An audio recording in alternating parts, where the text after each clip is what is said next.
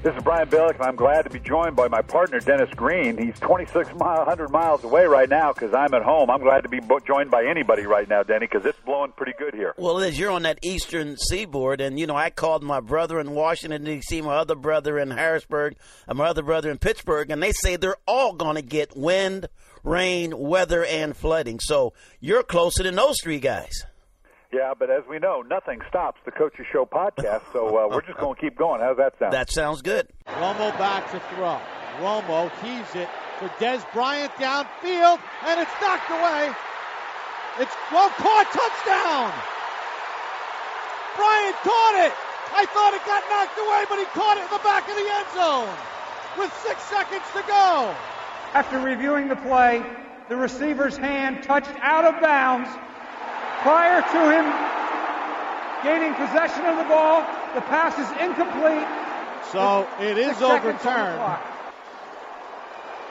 And the touchdown is taken off the board. So let's start off, obviously, late yesterday afternoon. Let's start with the New York Giants and the Dallas Cowboys. Boy, what a game. When I had to fly back from my game, it was 23-0 when I got on the plane.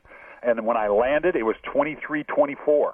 And it was a short flight from Pittsburgh to Baltimore. So, obviously, incredible game. But as usual, near the end of the game, there's always something going on in the NFL. There were a couple of situations, coaching situations, that Jason Garrett again found himself in, went for it on a second and one, a third and one, and a fourth and one, threw it 3 straight times. A lot of people are second-guessing that. They're second-guessing his use of 2 minutes. But at the end of the game, he was really only a fingernail away from beating the Giants and a come-from-behind win. Well, it was, and I think it shows you how dangerous Dallas Cowboys are and that they do have talent. They don't give up. They got a lot of fight in them, that's for sure. They came back and played well, and I don't know how Bryant got behind the safeties, and had a chance to make a great catch for a touchdown. And as if people didn't see it, I mean, his hand landed first. It really did. Normally your feet come down first, but the way the catch was, he caught it, his hand landed first, and his hand was on the line. And anything on the line is not good in the game of football. And so it was a phenomenal game, though. And I think what bothered you, though, is that, Dallas threw the ball 62 times, and obviously they were behind. They were behind 23. They were behind on 2 interceptions and then 3 interceptions, of which 1 went for a touchdown, and they had to catch up. And so they did throw a lot to catch up, and they did catch up, but just didn't quite win the ball game.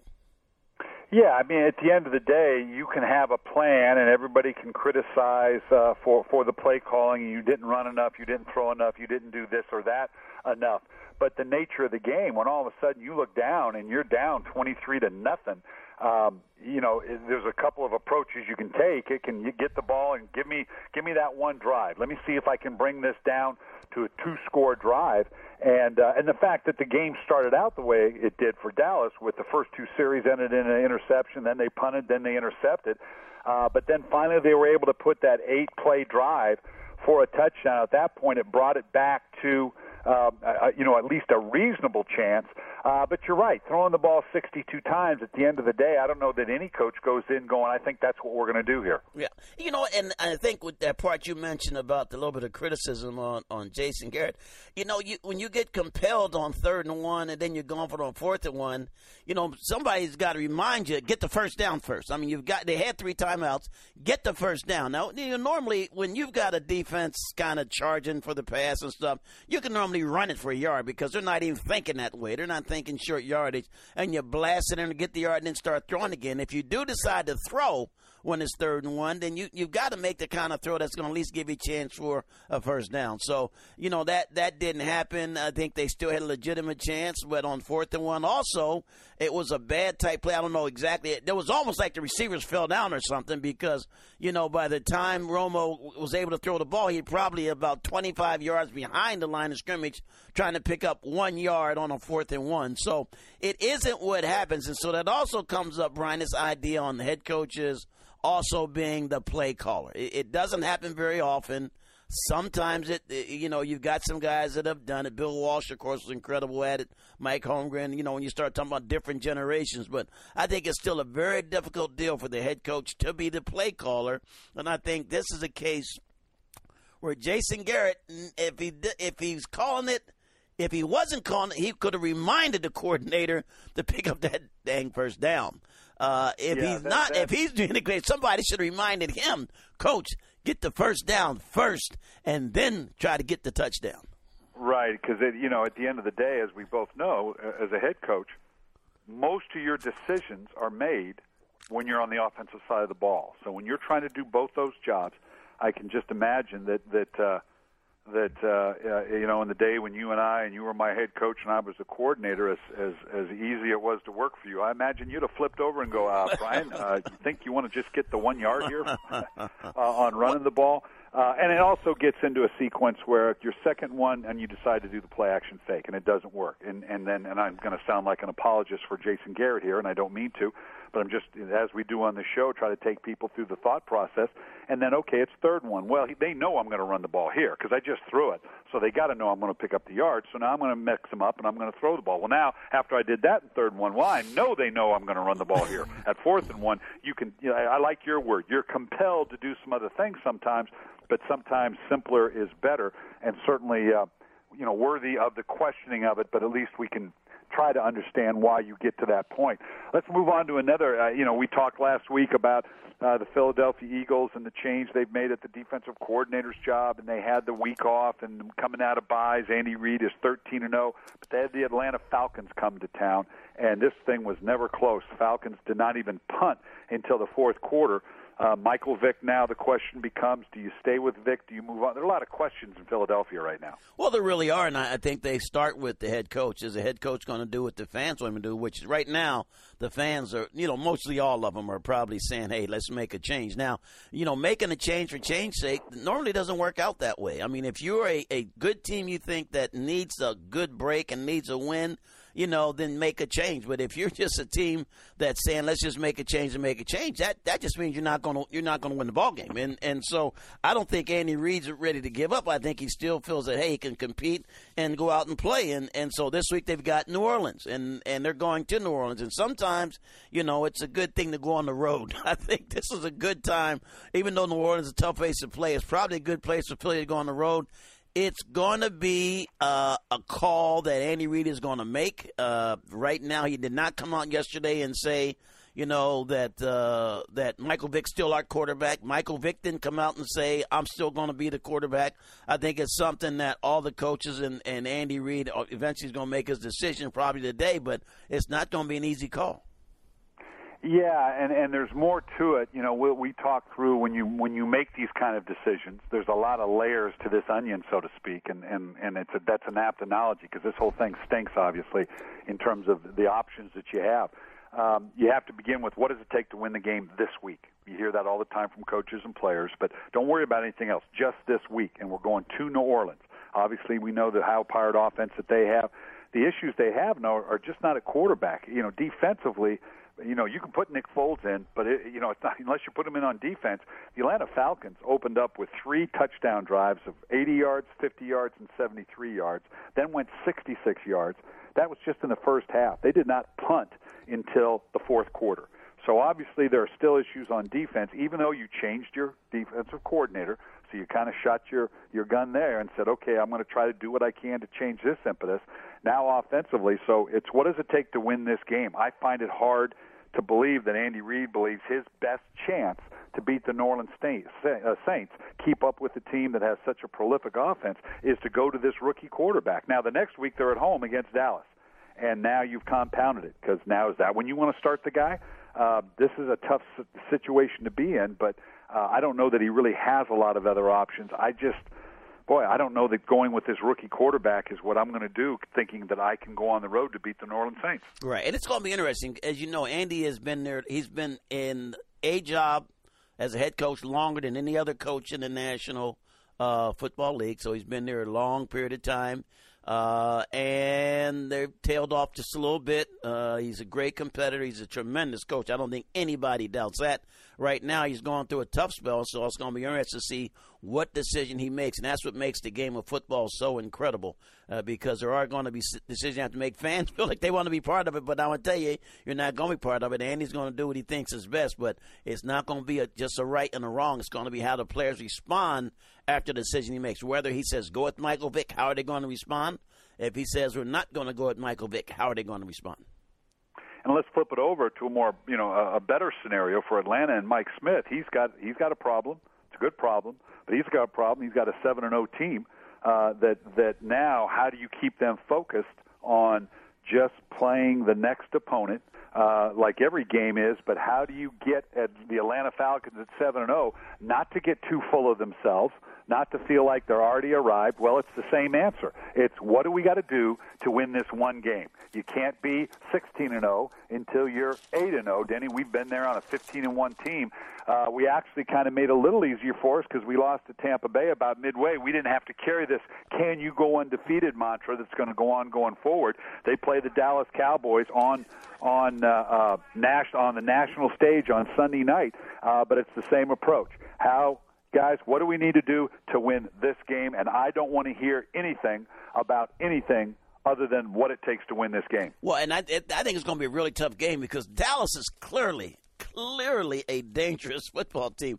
I mean, the way they came back and the way they're trying and the way they're playing defense, which is pretty good. And so will they be able to match up against this incredible Atlanta offense? I don't know. But the idea, again, would be that Dallas is a good football team. Dallas has the potential to go on the road and win. And again, I go back to road, home. If I'm Dallas, the way we lost that game last week, the best thing we can do now is go on the road. I mean, go on the road, and the best thing to do is go on the road and play against a team where they're going to be the underdog. Now they don't have the pressure of, the Giants have come in here and whipped us so many times. It's not about the Giants now. So much of that is about the Giants. This is not about the Giants. This is about us.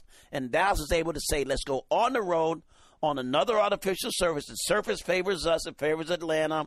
We can play good defense. If we can shut down Atlanta's defense, Atlanta's offense hasn't really, or their defense, has their defense really been challenged? Maybe yes, maybe not.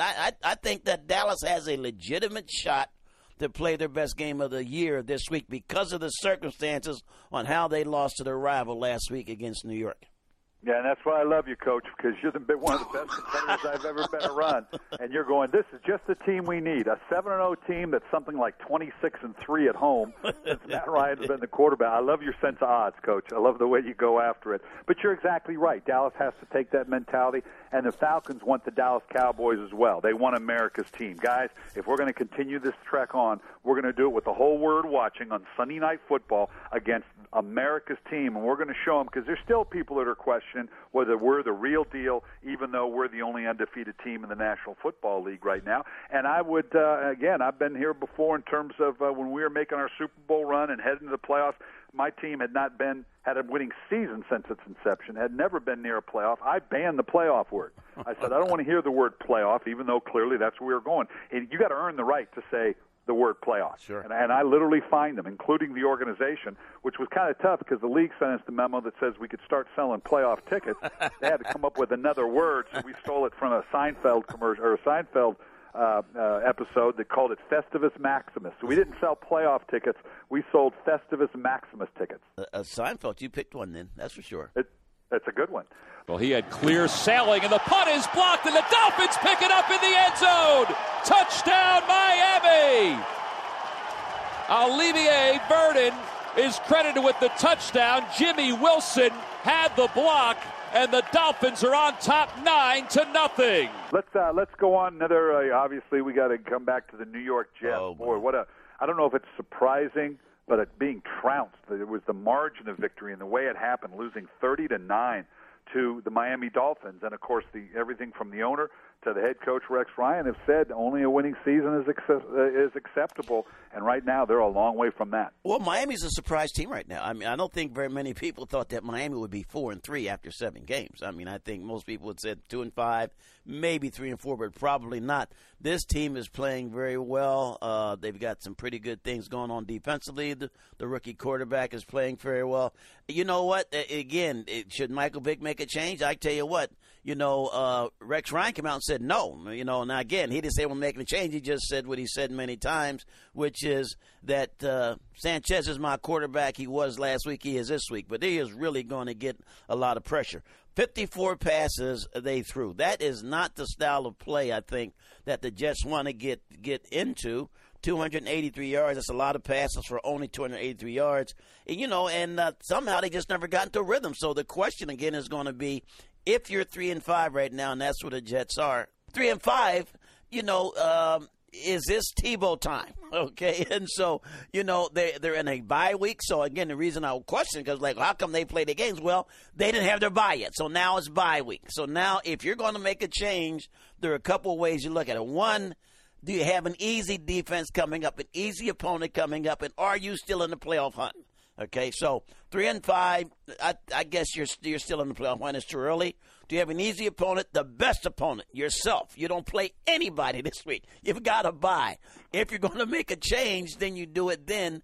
But again, what hasn't happened is make a change and then go back. If you're making a change, you have to stay with that change. I don't think Rex Ryan will do it, but I think most people will try to say that he should go with Tebow time. Yeah, and again, just like the Michael Vick situation, there's a lot of layers to this. They come and they play at Seattle, and I'm not a believer that Tim Tebow is going to be your ultimate answer, but he may have to. And again, he can change his mind. I go back to the old Al McGuire story after he got shut out of the old NIT, and he said, my team, we will never play in the NIT ever again, because they had shunned him in the 1 year. And the next year they went back to the NIT, and they asked him, Coach, what? You said you'd never go back. And his answer was simple: I changed my mind. Rex can always say, hey, I changed my mind. They go to Seattle. And I don't know that this passing attack, Mark Sanchez against Seattle, and that secondary in Seattle, maybe Tebow is the way to go. Now, is he the answer the rest of the way? Once you get running, hey, maybe you get hot here. Maybe he does what he did in Denver, and you get on a run here, and you get back to your pound and ground. But I know there's going to be a lot of discussions about it. Ultimately, to me, it's just putting off the inevitable. To even if you do that and you have success, you're going to be right where Denver was at the end of the year. Is this the guy that we're going to go forward with? Rex Ryan wants to win playing great defense and running the ball. And I don't know that Sanchez gives him that best chance. I'm not a big Tebow fan in terms of the belief that he can play quarterback in the National Football League, but he may be in that situation where he absolutely has to. And once you go down that course, there's no going back. So, yeah, I imagine particularly they're going to hear a lot about this over the next 2 weeks. So we'll see what he comes up with. 3rd down and 3 from the Chicago 9. The Panthers have 2 backs, one to each side of Cam Newton. Newton motions Brandon LaFell to work in motion towards him. Newton fades back to throw. Newton will run up the middle. He's got the first down to the 5-yard line. Newton lowers his pads, fumble the ball in the end zone. I think the Panthers have fallen on it. The officials come in to unpile it all. I think the Panthers fell on the ball.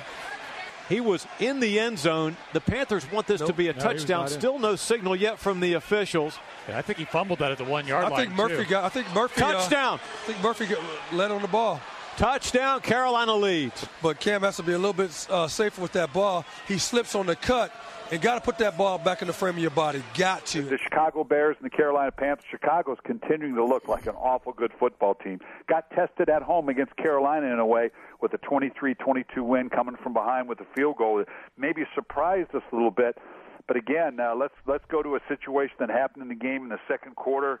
Carolina was going in to score. Cam Newton fumbles. And it gets covered, and his teammate covers it, and they win. Or I should say, they get the touchdown.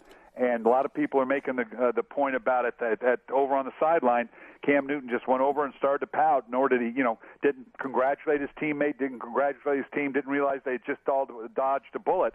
In light of what he did last week, a lot of people are, again, questioning his leadership ability and what he's going to be about going forward. Well, I think he's just really catching a lot of heat right now. Part of it is that the team is not playing well. But, in baseball, the pitcher's out there, he throws what he thinks is a bad pitch, and it gets hit.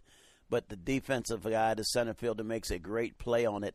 He's pretty appreciative, and he's normally he'll say it. He'll point to the guy first off, hell of a catch, and then number 2, he'll normally say something to him when they get to the dugout. I'm sure, like, hey man, you saved me that time.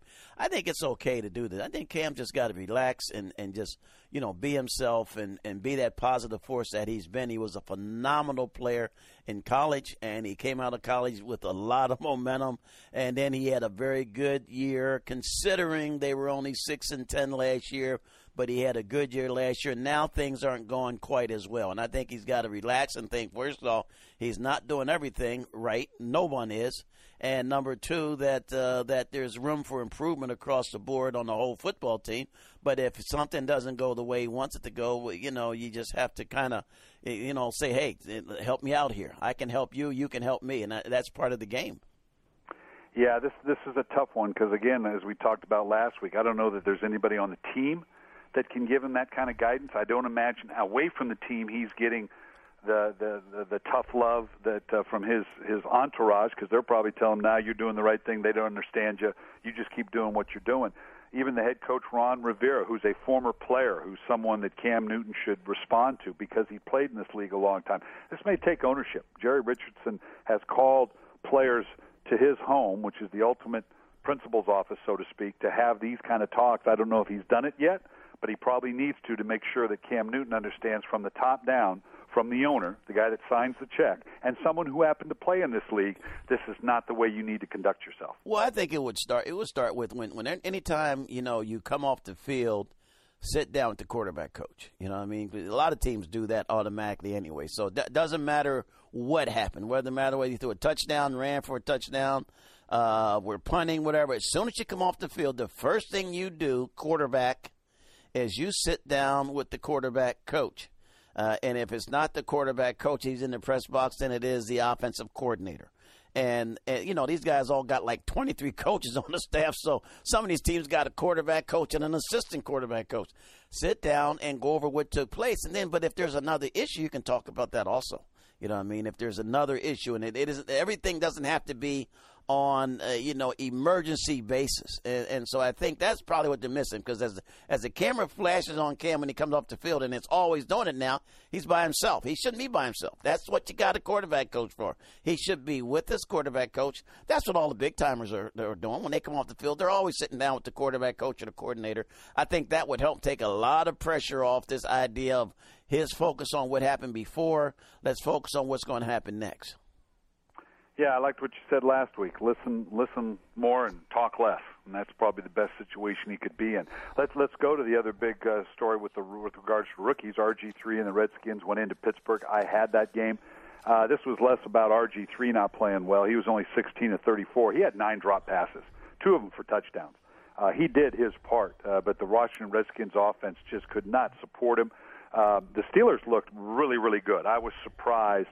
The Steelers have been showing their age on defense. They've changed their philosophy offensively. But that was probably the thing that impressed me the most. Ben Roethlisberger, they didn't have a lot of big plays, but they won a lot of 10, 11, 12-play drives. Once Washington turned the ball over, then they never got it back, because the Steelers and this Jonathan Dwyer, he's the real deal. He's a Steeler type of running back, physical, downhill, got good feet, almost like a Jerome Bettis. And that defense without Troy Polamalu looked pretty good. It didn't look too old.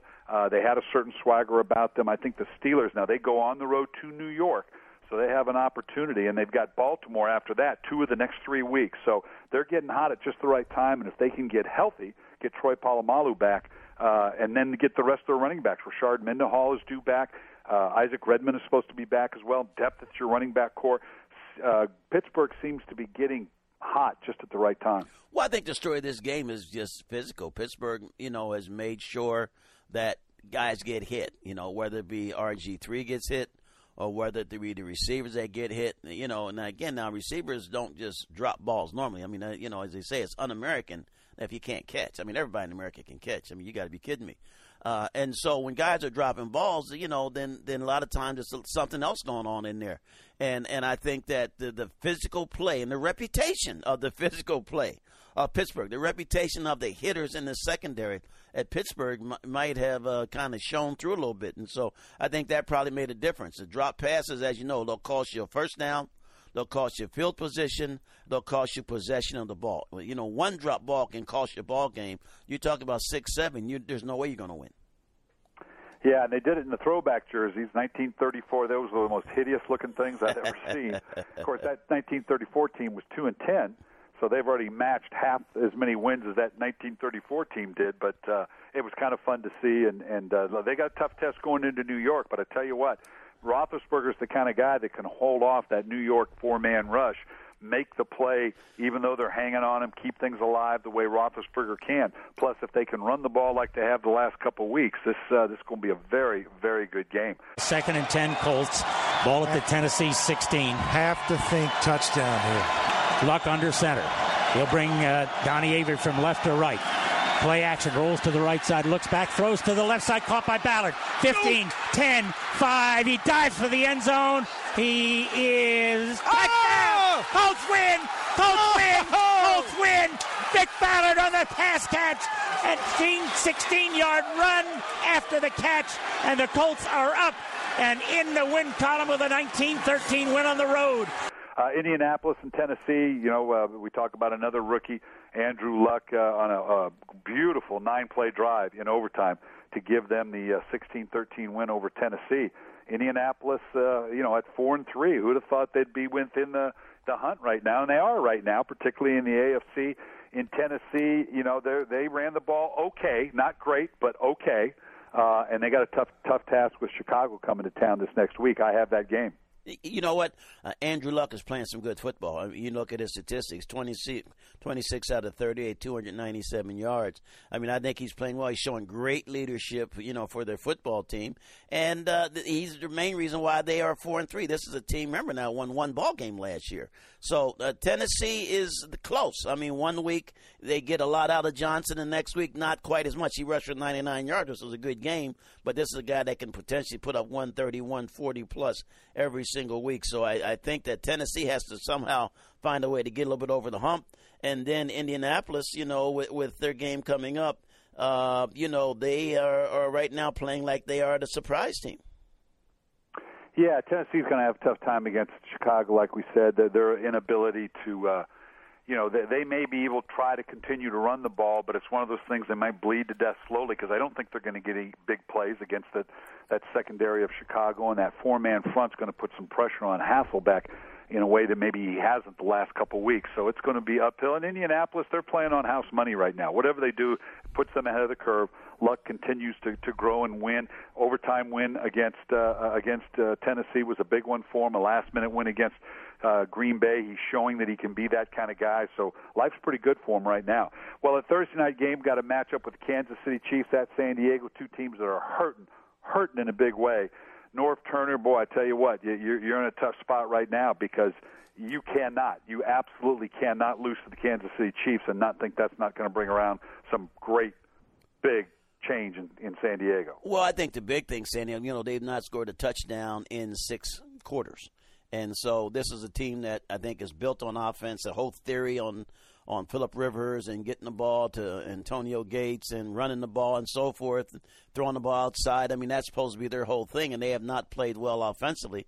They've lost 3 games in a row. They've lost 3 games to teams that are not going – they haven't lost to a team that they expect to be in the playoffs. I mean, they lost to New Orleans and people like that. So, I think it's going to be a tough go now. They're screaming like mad up there in San Diego. Very hot in San Diego, might add, Brian. I hate to tell you that in your neck of the woods, what you're up against right now out there. Out in San Diego, very hot, and the fans are very hot. And with the game coming up Thursday, as you say, what do you want? Well, when you play like they played yesterday over in Cleveland, then the sooner the better. I mean, remember, you've heard me say in the old days, I wish we had a game today. The players didn't want to play the day after losing the day before, but I do because you want to get that taste out of your mouth. Believe me, San Diego wishes they had a game tomorrow, Wednesday, Thursday. Good, we'll be there.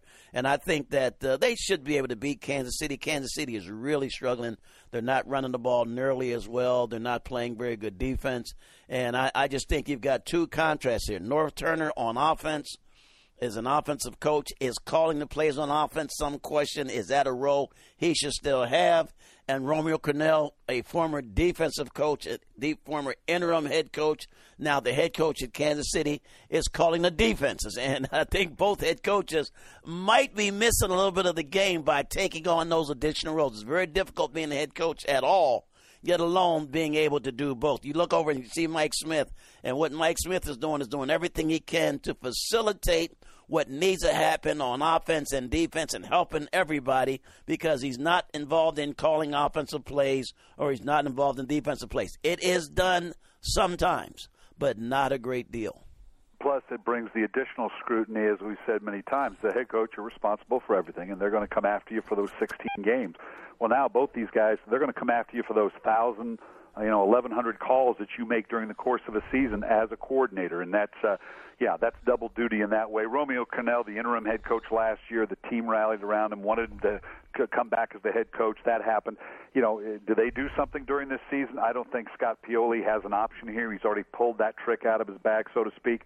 Changing head coaches isn't going to do you any good. He's just going to have to ride this thing out and hope somehow they can turn this thing around. A.J. Smith's in the same situation. If Norv goes down, I'm not sure A.J. Smith doesn't go down. It would have to be the owner that steps in and says, I'm going to clear this whole thing right now, and just so I can get a jump on where we're going at the end of the season. So, a lot of pressure going both ways. Kansas City going in, they got to run the ball well. They got to hold on to the ball. They've got to run it well against San Diego, or it's going to be a long, long game.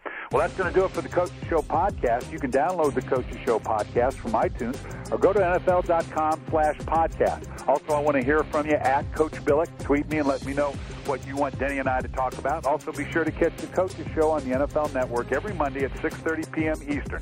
Thanks for listening, everyone.